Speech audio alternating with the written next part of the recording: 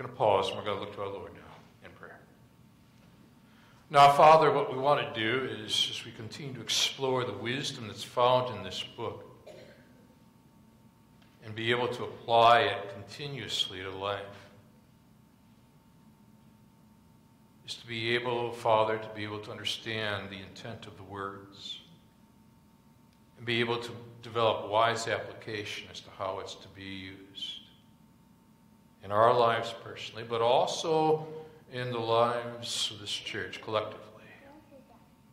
Because you position us in equipped settings. You position us in life groups. You position us in men's ministries and women's ministries and the likes, in the Awana and the youth group, to make a difference. So, Father, what we do now in this gathered state, shortly we'll be in a scattered state, is to be able to take what's here and root it deeply into life experience. So these minutes are important. We're exploring your word. Warm these hearts. Engage these minds. Shape these wills. As again, our Father, we've come here to see Jesus, him only. And we're praying these things again now in Jesus' name. Amen. It being President's Day weekend, some thoughts emerged that relate to this 6th chapter. One has to do with a former president, Ulysses Grant. Clarence McCartney tells the story of Grant and his faithful friend, his chief of staff, John Rawlins. And McCartney tells us that Rawlins was closer to Grant than anyone during the Civil War, as well as during the presidency as well. And it was to Rawlins, McCartney writes, that Grant gave his pledge that he would abstain from alcohol. And when he broke that pledge, Rawlins went to him with earnestness, pleaded with him for his sake and for the sake of the nation, this man, who most likely was an alcoholic, would abstain. So many lives were at stake. McCartney writes, faithful were the wounds of that friend. And in front of the Capitol at Washington today, there stands this monument of General Grant, leading the troops during the Civil War, sitting on his horse in characteristic pose, flanked on either side by stirring battle scenes. But at the other end of Pennsylvania Avenue, a little to the south of the avenue, is Rollins Park. And there stands a very ordinary, commonplace statue of Rollins. McCartney went on to say, whenever I have stood before this great monument of Grant on his horse, there in front of the Capitol, I think of that other monument. I think of that faithful friend who had a way of keeping Grant on his horse. And when I read that, I thought of what is found here in Job 6 in general, Job 6:14 in particular.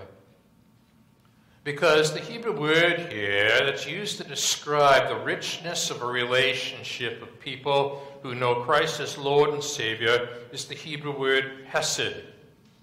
Now, throughout the Old Testament, it's oftentimes translated loving kindness, or it's translated as grace. However it's translated, though, the idea is the same. There's something of a sacrificial nature in a relationship in which you are pouring yourself in for the sake of another individual so that they'll be able to continue on in the battles of life. And so now what you've got to ask yourself at this point, how is God positioning me to be able to provide Hesed in the various relationships that God has sovereignly placed me in at this time of life? What I want to do with you now, with verse 14, is our pivotal verse. is to draw out 4 life conditions that I see here in this 6th chapter that I think relate to the way in which we are to live with a sense of Hesed toward one another. And the first comes of verse 1 down to verse 7. It begins this way, that in times of great hardship, and Job was experiencing intense great hardship, kindness, Hebrew word Hesed, needs to be provided by us, even when friends spend time lamenting their circumstances. Even when you've got a complainer on your hands. Yeah, they've gone through some serious challenges in life. They have gone head-on with the extremes of life. But it seems like they continue to replay, in the form of a lament, the circumstances of life. How are you going to love them? What are you going to do for them? Might be a parent. Might be a co-worker.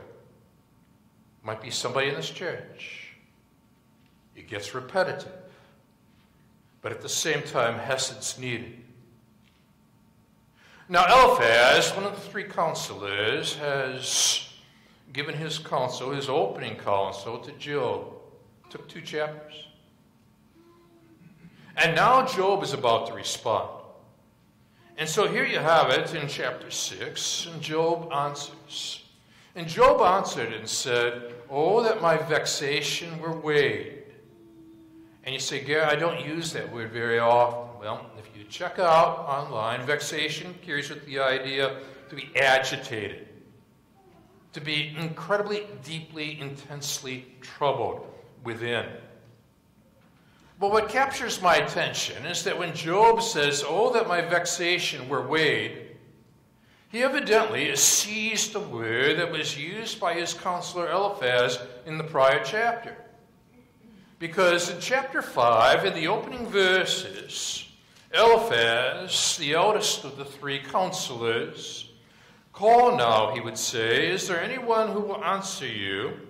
To which of the holy ones will you turn?" In other words, to his counselors that were standing around Job at the ash heap of life. And then adds this, "Surely vexation kills the fool." He's insinuating at this point then that Job is functioning like a fool, as if God doesn't exist. The fool says in his heart, "There is no God," the psalmist informs us. So now, evidently, that word troubled Job. He was vexated over getting vexated, in other words. And so now, Job responds, and even though Eliphaz has gone on, said a lot more, Job wants to go back to that statement. You ever find people doing that? You're caring about somebody, it might be you're a parent, or it might be you're a teacher, it might be that you're a medical professor or a nurse or whatever the case might be, and somebody wants to go back to that statement that was offered prior. That's what Job's doing here. Now, when somebody goes back to something that was said, that means then we're dealing with something of high value. Don't dismiss that. It might be a child saying that. They're recalling something a parent said. And when they go back to something, maybe it's just one word that was said maybe yesterday, maybe last week or whatever, that is a word of high value in the heart of that person. The question is why? "Oh, that my vexation were weighed," he says. Goes on to say, all my calamity laid in the balances. So now what we find is that there's a heaviness to life that's vexating Job. And evidently some of the counsel also is vexating him. For then in verse 3, "It would be heavier than the sand of the sea, therefore my words have been rash."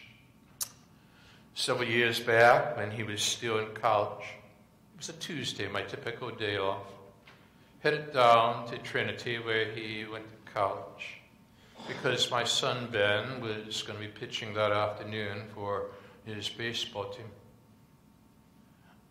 Paused and went into the Meyer complex. It's a sports complex just outside of the ball field. And there I was standing and I was watching some people in the weight room. Two individuals stood out to me. One was slight frame, spotted next to him. The other person was heavier frame and a spotter next to him. What fascinated me were both the similarities and the differences. The differences were the weights. For the one slight of frame, there was less weight, yet he was straining. For the one with a heavier frame, that person had heavier weights, but he too was straining. What did they share in common? They were straining. What else they had in common was that they had spotters. Now, in the fellowship of Christianity, what we find, whether it be in life groups or in Equip series, with the men's ministries, with the women's ministries, Awana, with youth group, wherever it is, whatever it is, with whom it is, you and I are the spotters of life. And so what we've got to be able to do is to discern now, not so much how that person is constructed as to how much that weight is being lifted in relationship to how that person's constructed. Because the woman's slight of frame is such that he might be lifting less weight, but on the other hand, he's straining. Might come easier to the man who is built more powerfully. But what they have in common is that they're straining, and they both need spotters. Now, what the Church of Jesus Christ does is that we look for people who are carrying heavy weights. And we make ourselves known, we're spotters. And we try to discern what is their lift capacity. What is it they're capable of, and what is it that they're not capable of? And be a source of encouragement, and be there to help just in case something goes wrong with the weight. It stands out to me because in Galatians chapter 6, the Apostle Paul used two different words to describe burdens that people carry. One of the two was the sort of burden, you see, that's too much to lift. In other words, you need other people to help in the lift. But the second of the two words that described here in Galatians chapter 6, verse 5, where it says, each will have to bear his own load, is the word which was used to describe a soldier on the battlefield of life who had a backpack.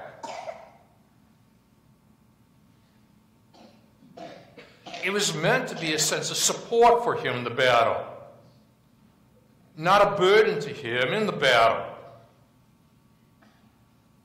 Two different forms of burdens. One too much, where it will require others to assist. And the other, which was meant to be a sense of resource in the battle of life. Now, what you and I have in reality, day in, day out, with co-workers or in families or whatever, we're trafficking with two minimum different forms of burdens. One type is too much for one person to carry, in which case you become a spotter. And the other, what we find here at this point, is that that person is carrying a backpack into the battles of life. Yeah, it's a burden, but it's a burden of resource. It gives to, it doesn't take from.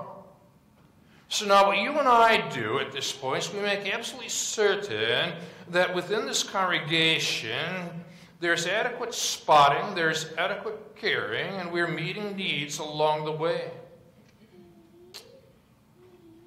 Now watch yourself. Because when people are expressing loss, what they'll oftentimes do is use figures of speech. And so now Job here at this point, he's looking for words because so often when somebody's in pain, they can't find the exact word to be able to connect to the experience of the pain they're enduring. So they might use word imagery.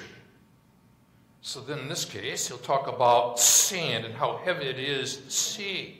Or in verse 4, he'll turn to archery and says, for the arrows of the Almighty are in me, and my spirit drinks their poison. The terrors of God are arrayed against me. And you say, well, it's fascinating to me at this point, Gary, is that he is attributing the afflictions to God. Bear in mind at this point that Job might not have the capacity to do what you and I do. When we talk about God's permissive will, he permits some things to happen, and God's directive will, where he directs things to happen, all he knows is that he believes in the sovereignty of God. But what's absent at this point is any reference, again, as we've noted, to capital L, capital O, capital R, capital D, that covenantal relational name for God. Seems as that God is sovereign, God is all-powerful, but God, are you shooting from a distance? Are you dropping weights on me from a distance? Where are you at in the midst of it all? You are sovereign, you know. But then I remember that one of my professors, Dr. Norman Wright, gives those fellow people in our congregations to experience loss some words to be able to use to express why they're going through what they're going through and how to equip their comforters to meet needs. Dear friend, recently I've suffered a devastating loss. I'm grieving. It's going to take months, even years, to recover from this loss. I want to let you know that I'll cry from time to time. I don't apologize for my tears, since they're not a sign of weakness or lack of faith. Tears are God's gift to me, to express the extent of my loss. They're also a sign that I'm recovering. At times you might see me angry for no apparent reason. You can't pull off a cause and effect there. Sometimes I'm not sure why. All I know is that my emotions are intense because of my grief. And if I don't always make sense to you, please be forgiving and patient with me. And if I repeat myself again and again and again, please accept this as normal. More than anything else, I need your understanding. And I need your presence. You don't always have to know what to say or even say anything if you don't know how to respond. Your presence, a touch, a hug, it lets me know you care. I need to know you care. Please don't wait for me to call you, since sometimes I'm too tired or too tearful. And if I tend to withdraw from you, please don't let me do that. I need you to reach out to me. And so now here, hats off to them. The comforters have come to him. He hasn't gone to them. And they've positioned themselves at a place where other people would be prone to avoid the ash heap. But he's lamenting, and they're listening. And he's talking about God now, but it's not necessarily in a personal way. But he's still acknowledging God as the sovereign one. The imagery shifts again, and you note it because you're attempting to be a counselor. You're attempting to be a comforter. You want to be wise and discerning. And now the figure of speech shifts once more. Now it's the pasture lands. And so you pick it up, and there he has it in verse 5. Does the wild donkey bray when he has grass? He's saying, I don't have grass. That's why I'm braying. Or the ox slow over his fodder, but I don't have fodder. And so now he shifts it again, maybe into your kitchen or maybe your dining room at this point. Well, oftentimes in pastoral counseling, I've picked up on this next one, the lack of taste. Verse 6. Can that which is tasteless be eaten without salt? Sometimes I've found that with a grieving person, they go out to eat, and sometimes they're dining alone. And they've lost that sense of the explosion of taste in their palate. Everything tastes the same. But then again, does it even taste? Is the palate numb? All food tastes the same? Is there any taste in the juice of the mallow? So then he gets to this whole matter of the digestive. When my appetite refuses to touch them, there's food. It's loathsome to me, he says. He's struggling. Now, what are you going to say to him? You're going to be like a Rollins to Ulysses S. Grant, who has to deal with the loss of life, the struggles that he has to endure, and his tendency to escape. Where do you go? What do you do? Some thoughts I've penned again. Life is an adventure.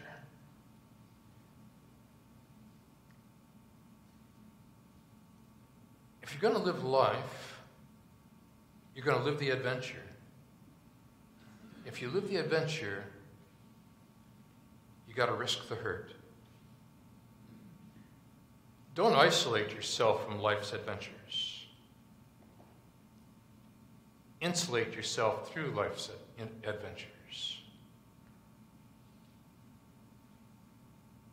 The challenge is you want a cocoon. There are going to be times where you want to shut the door,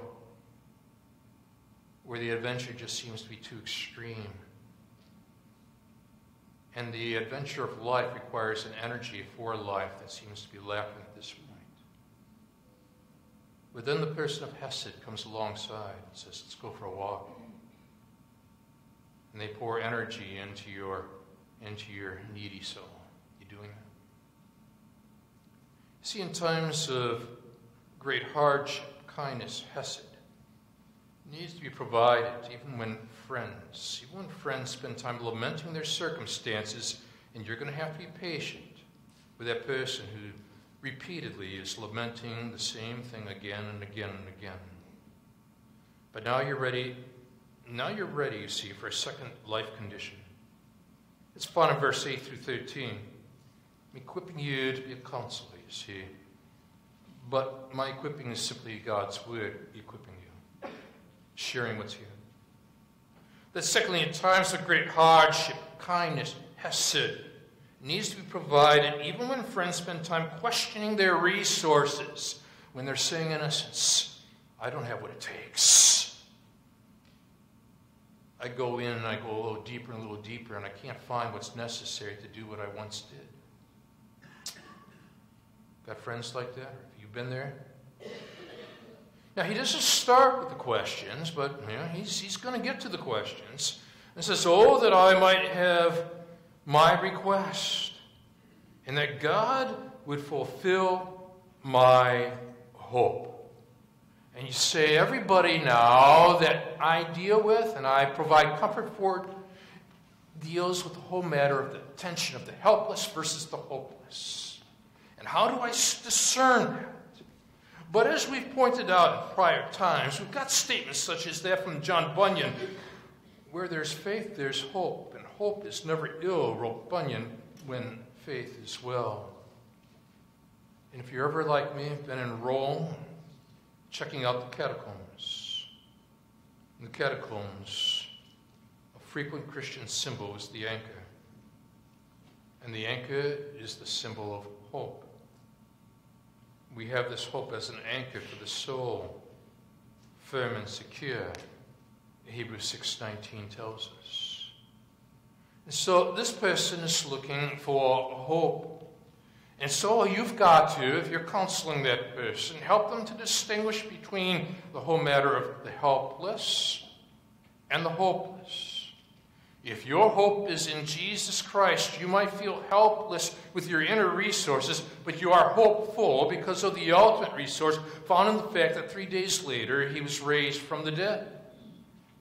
But you and I are told here that his hope was such, and you're startled in verse 9 when he says it, that it would please God to crush me. Now, he's never suicidal in the book of Job. He views God as sovereign, but then again, he doesn't say capital L-O-R-D here. Again, it's G-O-D. He uses Eloah. He'll use Elohim. He will, on occasion with the Almighty, use El Shaddai. But in the dialogue with his friends, what seems to be a dialogue of the deaf, as Tournier would put it, something's missing. And so he says, I don't want you guys to crush me, but I wish God would step in, interrupt my life, bring this thing to a halt, that he would let loose his hand and cut me off, crush me, use his hand to do so. New wine. Hillsong. The lyrics in the crushing and the pressing, you are making new wine. In the soil I now surrender, you are breaking new ground. So I yield to you and to your careful hand. When I trust you, I don't need to understand. It's wise. And this is a wisdom book. They picked up on the crushing. They picked up on the use of the hand. And what I've found here is that when you and I begin to grasp the significance of this, we begin to realize that you and I have the capacity at this point to understand that the way to wholeness is through brokenness. And when life has a way of breaking us down, God has a way of restoring us. You might look different than you did previous. But in the process of the restoration project, you're meant for the future, because it's through brokenness that you find true wholeness. So you're not startled then when they come along and say, it would please God to crush me. They would let loose his hand, cut me off. And he says, this would be my comfort. Well, that's what it says in verse 10. This is Job speaking at this point. I would even exult in pain and sparing, for I have not denied the words of the Holy One. He's conscious of God's words here at this point. But now, he's got questions. And when you and I are ministering to people who've got a sense of loss in their life journey, and they know that this is an adventure, and they don't always have the energy which is necessary to be able to manage the endurance aspect of life's adventures, and you walk with them, you're not separate from them. You're not startled by their questions. And you don't always have to answer every question. It can be part of the lament. It can be part of the healing. For them to pose questions without us always providing immediate answers. Questions. Like in verse 11. What is my strength that I should wait? In other words, he's wondering whether or not he's got what it takes to keep on keeping on. But maybe it's good that he's asking that question of himself. Or the next one. And what is my end that I should be patient? Yet isn't that what James will ascribe to Job in the book of James as one of the cardinal virtues in the life of Job? But Job's not feeling it right now. He's just asking about it. Is my strength the strength of stones? Is my flesh bronze? He's saying, hey, I'm not made of metal. Have I any help in me when resource is striven from me? What do you do at this point? How do you handle the questions of life that keep coming your way, and the sense of longing for the hope that is obviously found in a relationship with God, as Viktor Frankl would have grappled with in the POW experience of World War II, Austrian psychiatrist, where he observed that a prisoner did not continue to live very long after hope was lost. But even the slightest ray of hope, the rumor of better food, the whisper about an escape, equip people to keep on and keeping on. And sometimes you simply got to come alongside and let them ask their questions, pose their challenges. Questions. FDR asked them. Midst of World War II. He had Harry Hopkins by his side. Again, it's President's Day week. Hopkins and Roosevelt. Conversation took place between FDR and Wendell Willkie, who had just been defeated by Roosevelt in the 1941 election. It's described.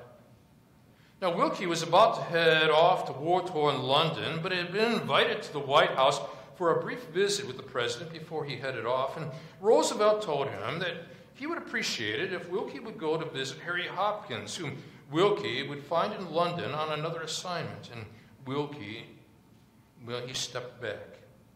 He disliked Hopkins intensely.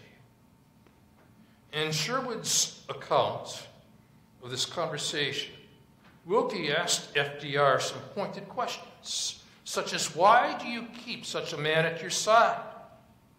You surely must realize that people distrust him and they resent his influence. And then Willkie quoted Roosevelt as saying, I understand. But someday, Willkie, you may well be sitting where I am now as President of the United States. And when you are, you'll be looking at that door over there, knowing that practically everybody who walks through it wants something out of you, and you'll learn what a lonely job this is, and you'll discover the need for someone like Hopkins who asks for nothing except to minister to you at your point of need, which is a Hesed moment that Job is longing for at this point. Which leads us then to this third life condition that you and I spot here in these verses. It's rooted in verses 14 down through, you see, verse 23, and I'm going to summarize. But thirdly, that in times of great hardship, kindness, Hesed, the Hebrew word oftentimes translated grace, needs to be provided. Thirdly, even when friends spend time critiquing their relationships. And oh man, the gloves come off. And now Job's going to begin critiquing his friends. They've come all this ways. Man, they're stuck at this ash heap with him. And he's criticizing them. Now, you got enough Hesed to handle that? When somebody has experienced incredible loss, they're hurting. And now you got to care for them. He who withholds kindness, Job says, from a friend forsakes the fear of the Almighty. You can almost see him now putting his arms together and says, my brothers are as treacherous as a torrent bed. You could just see their eyebrows lift. We came all this ways for this. As torrential streams that pass away, which are dark with ice and where the snow hides itself. When they melt, they disappear. When it's hot, they vanish from their place. The caravans turn aside from their course. They go up into the waste and perish. And the caravans of Tema look, and the travelers of Sheba hope. And there's that word hope again. They can't find refreshment. Traveling down in Israel back in October, I was struck with the fact that as we were making our way from the Galilean setting in the north to Jerusalem, the Jordan River gets shallower and shallower until it's all but dried up. The drought conditions are such where if you were at the source, at the starting point, you'd say so much potential. But then you get at the end and you say, and so little provided. And sometimes you might look at your relationships and you say, that person entered my life, and at the start, so much potential. But over the course of time, you say, so little provided. It's like a stream, like the Jordan River that just seems to be drying up as it continues to make its way southward, towards Jerusalem. Let them share what's on their hearts. You're tough. People are tough are people who give Hesed, you see. And so he then, in verses 22 and 23, dropped down there. He says, make me a gift. Oh, from your wealth, offer me a bribe for me. Another question. Or deliver me from the adversary's hand? Question mark. Or redeem me from the hand of the ruthless? If you are my brother, then why aren't you coming through for me? Some people were wondering that regarding the promises of Lincoln. President's Day weekend. Lincoln wrote this letter to an aide who told him about a Boston widow whose 5 sons had died fighting for the Union armies of November 21st, 1864. Quote, I have been shown in the files of the War Department a statement that you are the mother of 5 sons who have died gloriously on the field of battle. I feel how weak and fruitless must be any word of mine which should attempt to beguile you from the grief of a loss so overwhelming. But I cannot refrain from tendering you the consolation that may be found in the thanks of the Republic that they died to save, and I pray that our Heavenly Father may assuage the anguish of your bereavement, leave you only the cherished memory of the loved and the lost, the solemn pride that must be yours to have laid so costly a sacrifice upon the altar of freedom. Yours very sincerely and respectfully, A. Period. Lincoln. He's trying to find a way, in the midst of all the critiquing of he as president, to provide comfort. And sometimes, even as a parent, sometimes, even as a co-worker, sometimes as a teacher, a nurse, or a physician, sometimes as a friend, you're going to get critiqued. Hard. Provide Hesed. And keep loving. Because finally, out of verses 24 through 30, in times of great hardship, kindness, Hesed, needs to be provided. Even when friends spend time challenging their comforters, and now comes the challenge, he says, teach me, I'll be silent. In other words, they've been challenging him. Make me understand how I have gone astray. He wants to challenge them. I had a baseball coach friend. His natural tendency was to go out and challenge any pitcher on the mound. He thought that was how you were productive. But he had a wise assistant coach who one time, when he saw that this gifted pitcher on the mound was laboring, and the head coach wanted to go out to challenge him, the assistant coach said, don't challenge him. Nobody challenges him more than he himself. Go out and comfort him. You're doing great good. There are so many different ways to be able to relate to people. Challenging is just one way. Not one size fits all in these kinds of situations. Teach me. I'll be silent. Make me understand how I've gone astray. Show me. Show me. Drop down to 28 through 30. But now, be pleased to look at me. Evidently, they're not looking at him. They're thinking, man, this guy needs a dermatologist or something. Look at what the boils have done to him. Because then he says, for I will not lie to your face. Please turn. Let no injustice be done. Turn now. In other words, they must be looking away. They're having a hard time. They've come all this way, and now they can't do eyeball to eyeball. Look at me. My vindication is at stake. Is there any injustice on my tongue? Cannot my palate discern the cause of my calamity? Everything in life is so tasteless at this point. He's back to his ability to be able to discern food. The food of counsel. Lincoln knew where to go for counsel. Where have you been? He was asked. To the War Department, he answered. Any news?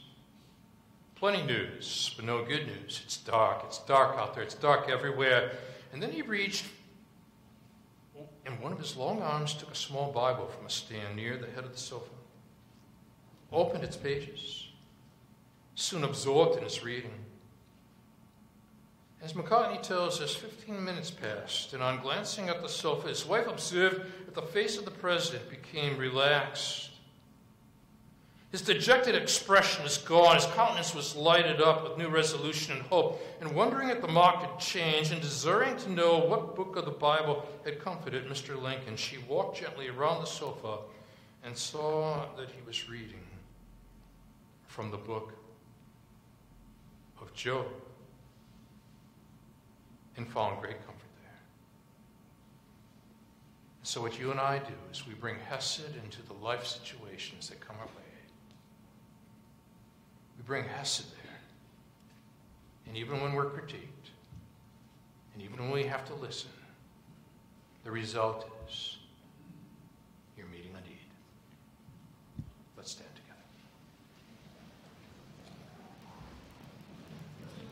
Father, this is about equipping the saints to do the work of the ministry. Selective chapters from the book you inspired.